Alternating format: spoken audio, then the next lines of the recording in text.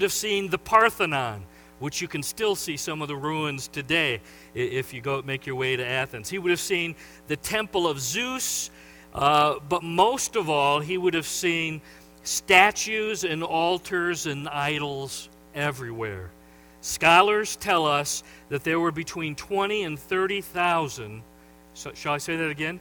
20 and 30,000 statues, idols, made of gold, silver, bronze, stone, and wood. Go back to verse 16. And Paul, when he saw all of the idols, was deeply distressed. The city was chock full, smothered in idols. Paul looked all around, and these people who claimed to be religious and spiritual were fashioning and shaping idols, and yet they missed the true God of the Bible. That's why Paul was deeply distressed. He was repulsed. He was saddened. They got this great appetite, and they're feeding on false stuff, things that are wrong, things that they've missed the truth.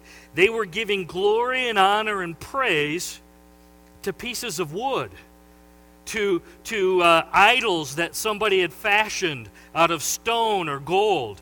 And they were worshiping these little man-made things instead of the name of Jesus Christ, our Savior and Lord. That's why he was repulsed. And again, I'm just telling you, we live in a world much like that. Today, people, we claim to be really spiritual. Oh, yeah, I'm spiritual and I'm hungry. But then they often, as they say that, will reject the Word of God. They'll reject Jesus Christ, and they don't want to hear us talking about the empty tomb. Verse 17. So Paul reasoned in the synagogue with both Jews and God-fearing Greeks, as well as in the marketplace day by day with those who happened to be there. So you catch this, verse 17. This was his regular practice. Wherever he went on the Sabbath, he would go in and he would reason. He would tell the God-fearing Jews about Jesus. Hey, I want you to know, you've been worshiping and looking for the Messiah. Well, he's come. And his name is Jesus Christ. And he lived a sinless life. And they put him on a Roman cross, and he shed his blood, and he put him in a tomb, but he didn't stay there. He arose from the dead.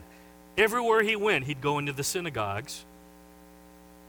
And sometimes, some of the Jews would say, I'm ready to follow that Messiah. I'm ready to say yes. So that was his practice everywhere he went. And then, go back to verse 17, on Sunday through Friday, he met out in the marketplace. So I got a feeling when he went to Starbucks and to get his coffee, Paul would be talking to the people in Starbucks about Jesus. And as he went to Athens Mart and walked around and was buying his groceries, I'm quite confident everywhere he went, verse 17, look at it, he was talking to everybody he met about Jesus. Chariot with gas,